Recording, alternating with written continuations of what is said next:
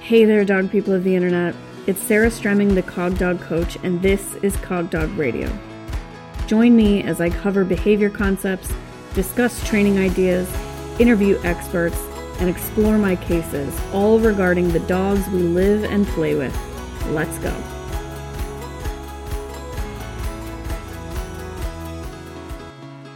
Hey everybody, I've got a boatload of Patreon questions to answer. Let's dive in. The first one comes from Anna. Anna writes, my partner and I are working to get a puppy in the next few years. We're researching breeds, breeders, lines, etc. I'm the one doing most of the research as I want a responsibly bred dog that is the right fit for our home. I'm also the one doing most of the training research and will likely be the one to continue that. My boyfriend, however, is the one that works from home and likely will be responsible for the puppy during the day for the first few months. How do we balance training and taking care of the puppy together, but at different times of the day? Will it be too confusing for the puppy for both of us to be training it, especially if our puppy raising knowledge is on different levels? I've binge listened to the Cog Dog Radio and I feel like I'm ready to train a puppy, whereas my boyfriend knows almost nothing about raising a dog. The puppy would be our first dog together and both of our first times raising a puppy. Well, Anna, congrats on the puppy that will be coming your way. Having a dog is, in my completely unbiased opinion, about the best thing that anybody can experience. So I'm so happy for you. Here's the thing. Without this becoming like a relationships advice podcast, because no one would ask me for that, I will say that communication is going to be key here. And communication is a two-way street, not a like I'm teaching you how to do the things right and you have to do them that way kind of situation. I hear you. You are the one that's going to know more. You are the one that's going to have opinions about how things are done that are based in facts and research. And your boyfriend's probably going to have opinions about how things are done that maybe aren't based in those things. And so you guys got to talk about this stuff. Like if you're talking about getting a puppy and you're talking about breeds, you also need to talk about what do we want our puppy to learn in the first year? What do we want our puppy to grow up understanding in the first year? He will be home with the puppy during the day. You have to get on the same page about what that's going to look like. Puppies cannot just sit in a crate all day, and they also cannot be free to wreak havoc on your house or be left in a backyard all day. So this is about getting on the same page. This isn't about, here's the right protocol that both of you will find very easy to do. It's about find the protocols that feel good to both of you and talk about them ahead of time so that you are on roughly the same page, and then accept being on roughly the same page. You'll never be on exactly the same page. If you want his help and you want this to be a mutual experience, then you need to accept that there will be differences in the way that you approach things and just kind of decide what your deal breakers are and decide generally how you want this to look. The next one comes from Aaliyah, who writes, when giving a dog a choice, how long should I wait before reframing it as a no choice? For instance, when we come back from a hike, I usually give my dog a cue to get in the car. If he doesn't, I wait a bit until he decides to. Usually after a couple minutes, when he sees me toss treats in the car kennel, he decides it's worth it. But if he feels like it, this boy can lay down and not move for an impressive amount of time. If it gets to a point where I really have to go, how should I reframe it as a no choice without poisoning my get in the car cue? Right now, if it has been too long, I start playing some quick games with him, do a treat scatter, then I say I'm picking you up and I put him in the car. Is this a good approach? So Aaliyah, I think a lot of people probably have questions along these lines. Here's the problem. This isn't a choice ever. Asking the dog to get in the car at the end of a walk isn't a choice. If it were, then you'd have to accept that he said no. You're not accepting that he said no. You're not accepting that he said no at any phase here. You are convincing him to do it rather than accepting no. A true choice accepts no. So you need to frame this as a no choice from the beginning, and I think it would be fine to approach the car, do a treat scatter, say I'm picking you up, pick him up and put him in the car. Start there. Your initial question, how long should I wait before reframing this as no choice, is the problem. So it's when giving a dog a choice, how long should I wait before reframing it as a no choice? You don't need to wait to do that because you shouldn't be doing that. If you give them a choice, it is a choice. And it doesn't get to be turned into a no choice. So because this isn't actually a choice, it shouldn't be framed as a choice at all. And that doesn't mean that it's nasty, and it doesn't mean that it's mean to him or upsetting to him. It just means this is what's happening, and I'm not giving you a choice about it. So it's kind of like if you have a little kid that needs to go to bed, it's time to go and wash up and get the pajamas on and go to bed. You don't say to them, do you want to go to bed now? Unless it truly is a choice and they can stay up another hour if they want to or whatever, right? Instead, you say, you offer choice where you can. You say, which pajamas do you want to wear? The red ones or the blue ones. That's the choice they get. The going to bed part's not the choice, right? So like, I don't even offer my dogs a choice of where to ride in the car. They ride in a crate and they ride in the same one every time. So getting in the car, not full of a lot of choices for me with my dogs, because typically it isn't. Typically it's we're done hiking, we got to go home, or we're going to training, you got to get in the car. We're going to a dog show, like we got a ring time, you got to get in the car. It's okay for things in your dog's life to not be a choice. Just by the nature of the fact that they live with us, a lot of things are not a choice. So you give them agency where you can. This isn't one of those places. Taylor's asking, can you clarify what asking your dog for behavior looks like? And this is something that I say a lot. And Taylor, I really appreciate you asking me to clarify, because Taylor goes on to say, I think my autistic brain interpreted it as literally saying, can you sit? And that's not what you're actually doing. You're right, Taylor. That's not what I'm doing. So thanks for asking me to clarify this. I have like an extremely holistic brain. So like, this didn't occur to me that this might be an issue, and I really just thank you so much for bringing it up. So when I say ask your dog for behavior, that's because you're basically always asking. That's actually just a language shift away from giving the dog a command. I don't like to say give the dog a command, because I think that our words matter. And our words affect our attitudes towards our dogs and towards everything. And so I don't like to say, and now command your dog to sit, because it's not a command. Like, I'm not going to do anything to him if he doesn't sit. I am asking him. So literally just any cues I give, I might frame verbally as asking.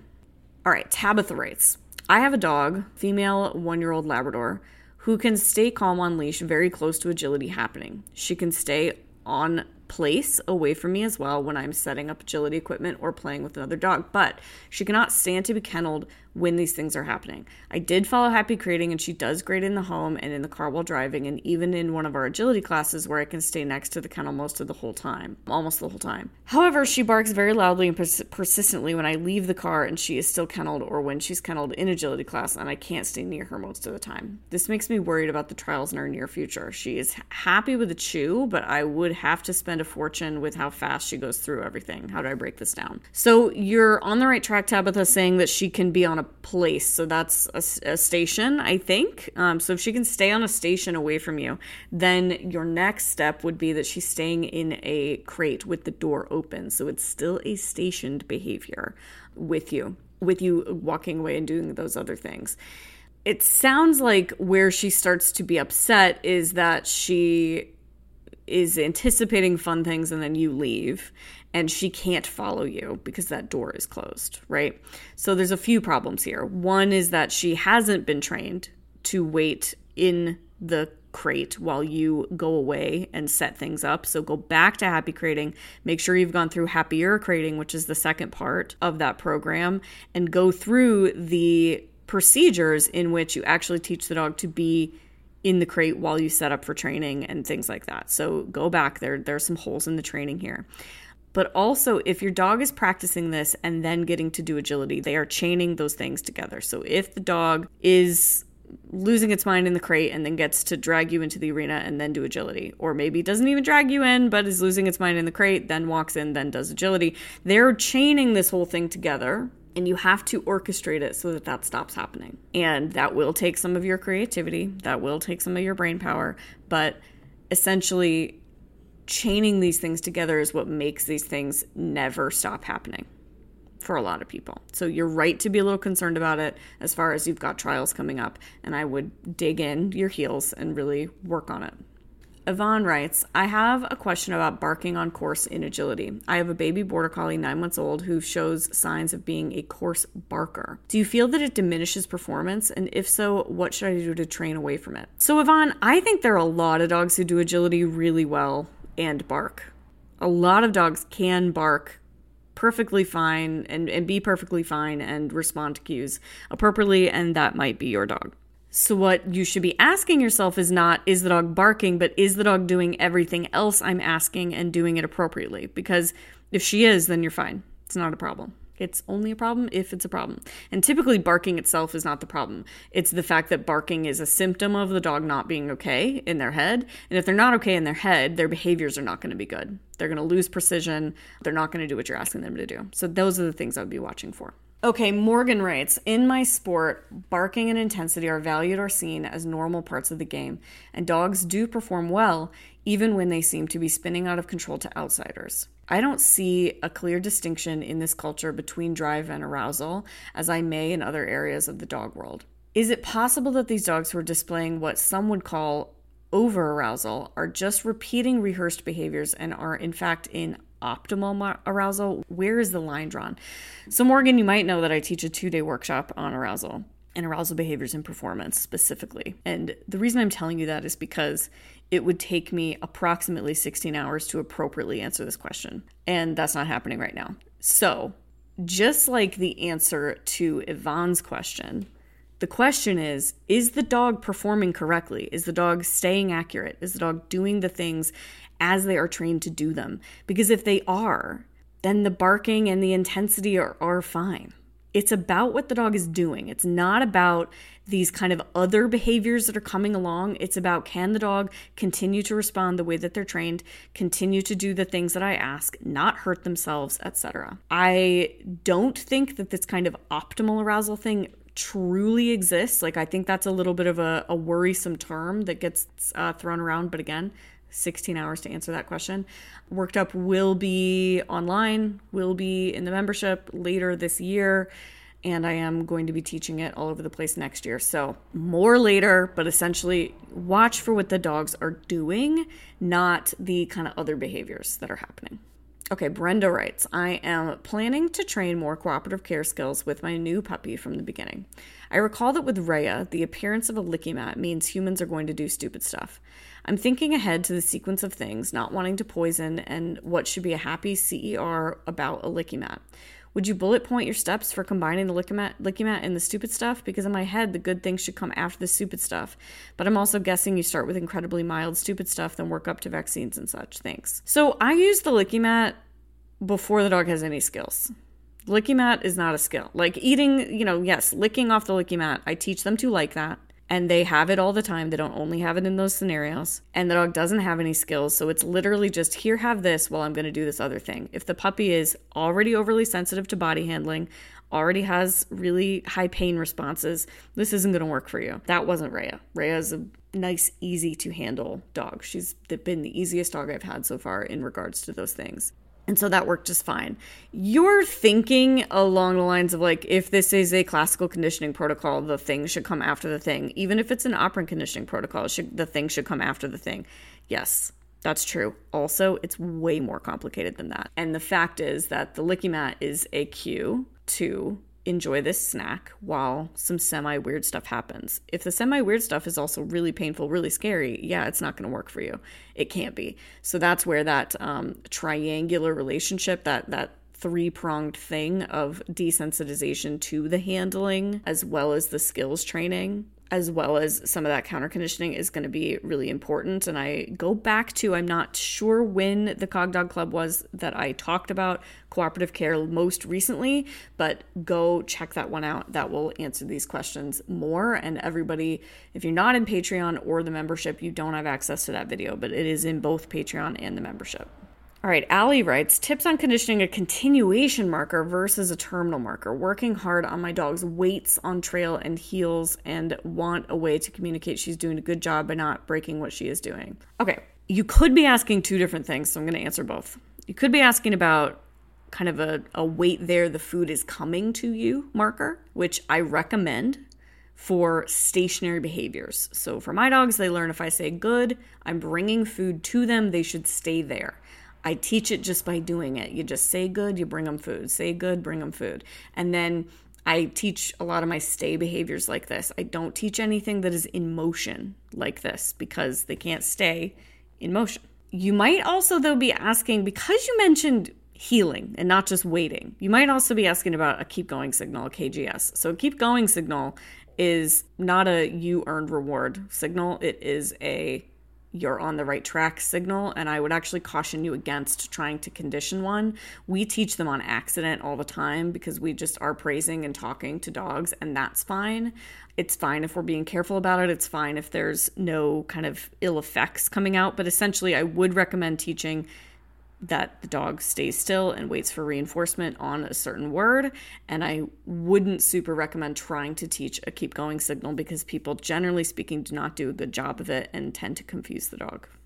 Next one's from Celine. Celine writes, my teenage border collie gets excited about the sound of dog agility on videos. He whines and becomes unsettled. He will also get excited about agility if it's on the TV and seems visually aware of the dog moving quickly on the screen. Even if the volume is turned off, he's looking intently at the TV. I rarely watch agility on my TV, but I'm curious as to whether agility sounds on my computer and eventually agility on the TV could be a valuable training opportunity for me, since I'd eventually like him to be functional ringside at agility trials. And if I were to experiment with this, would it be wisest to go with a desensitization route, so low volume, leave agility on 24/7, or an active training route, turn agility sounds on as background noise only during our active training time when he's getting direct cues from me and regular food toy reinforcement? So Celine, to answer kind of that last part of your question, which would be the better way to go, that would depend on which response you want. Do you want the dog active and engaged with you when they hear those sounds, or do you want him to ignore those sounds? So if you want him to ignore the sounds, it's low volume, leave it on all the time, go straight desensitization like that. But if the dog is needing to always be engaged with you when hearing those sounds, I would go that second route. However, this probably won't translate to real life. So it will help you with the TV sounds and the computer sounds, but it will probably not help you with the trial, unfortunately. Callie writes, my 2.5-year-old Corgi cattle dog mix and I love to hike. In your trail etiquette episode, you mentioned that you don't like picking up your small dog. My dog is generally neutral, but can get nervous around large dogs due to some bad interactions. Lately, I've been picking my dog up and carrying him past dogs on the trail. The dogs we typically see have little to no recall, ignorant handlers, and can be overly friendly. In situations like this, I typically ask for them to recall their dog or tell them mine is not friendly, and he just doesn't want a strange dog in his face. Could my picking him up negatively impact his behavior or our relationship?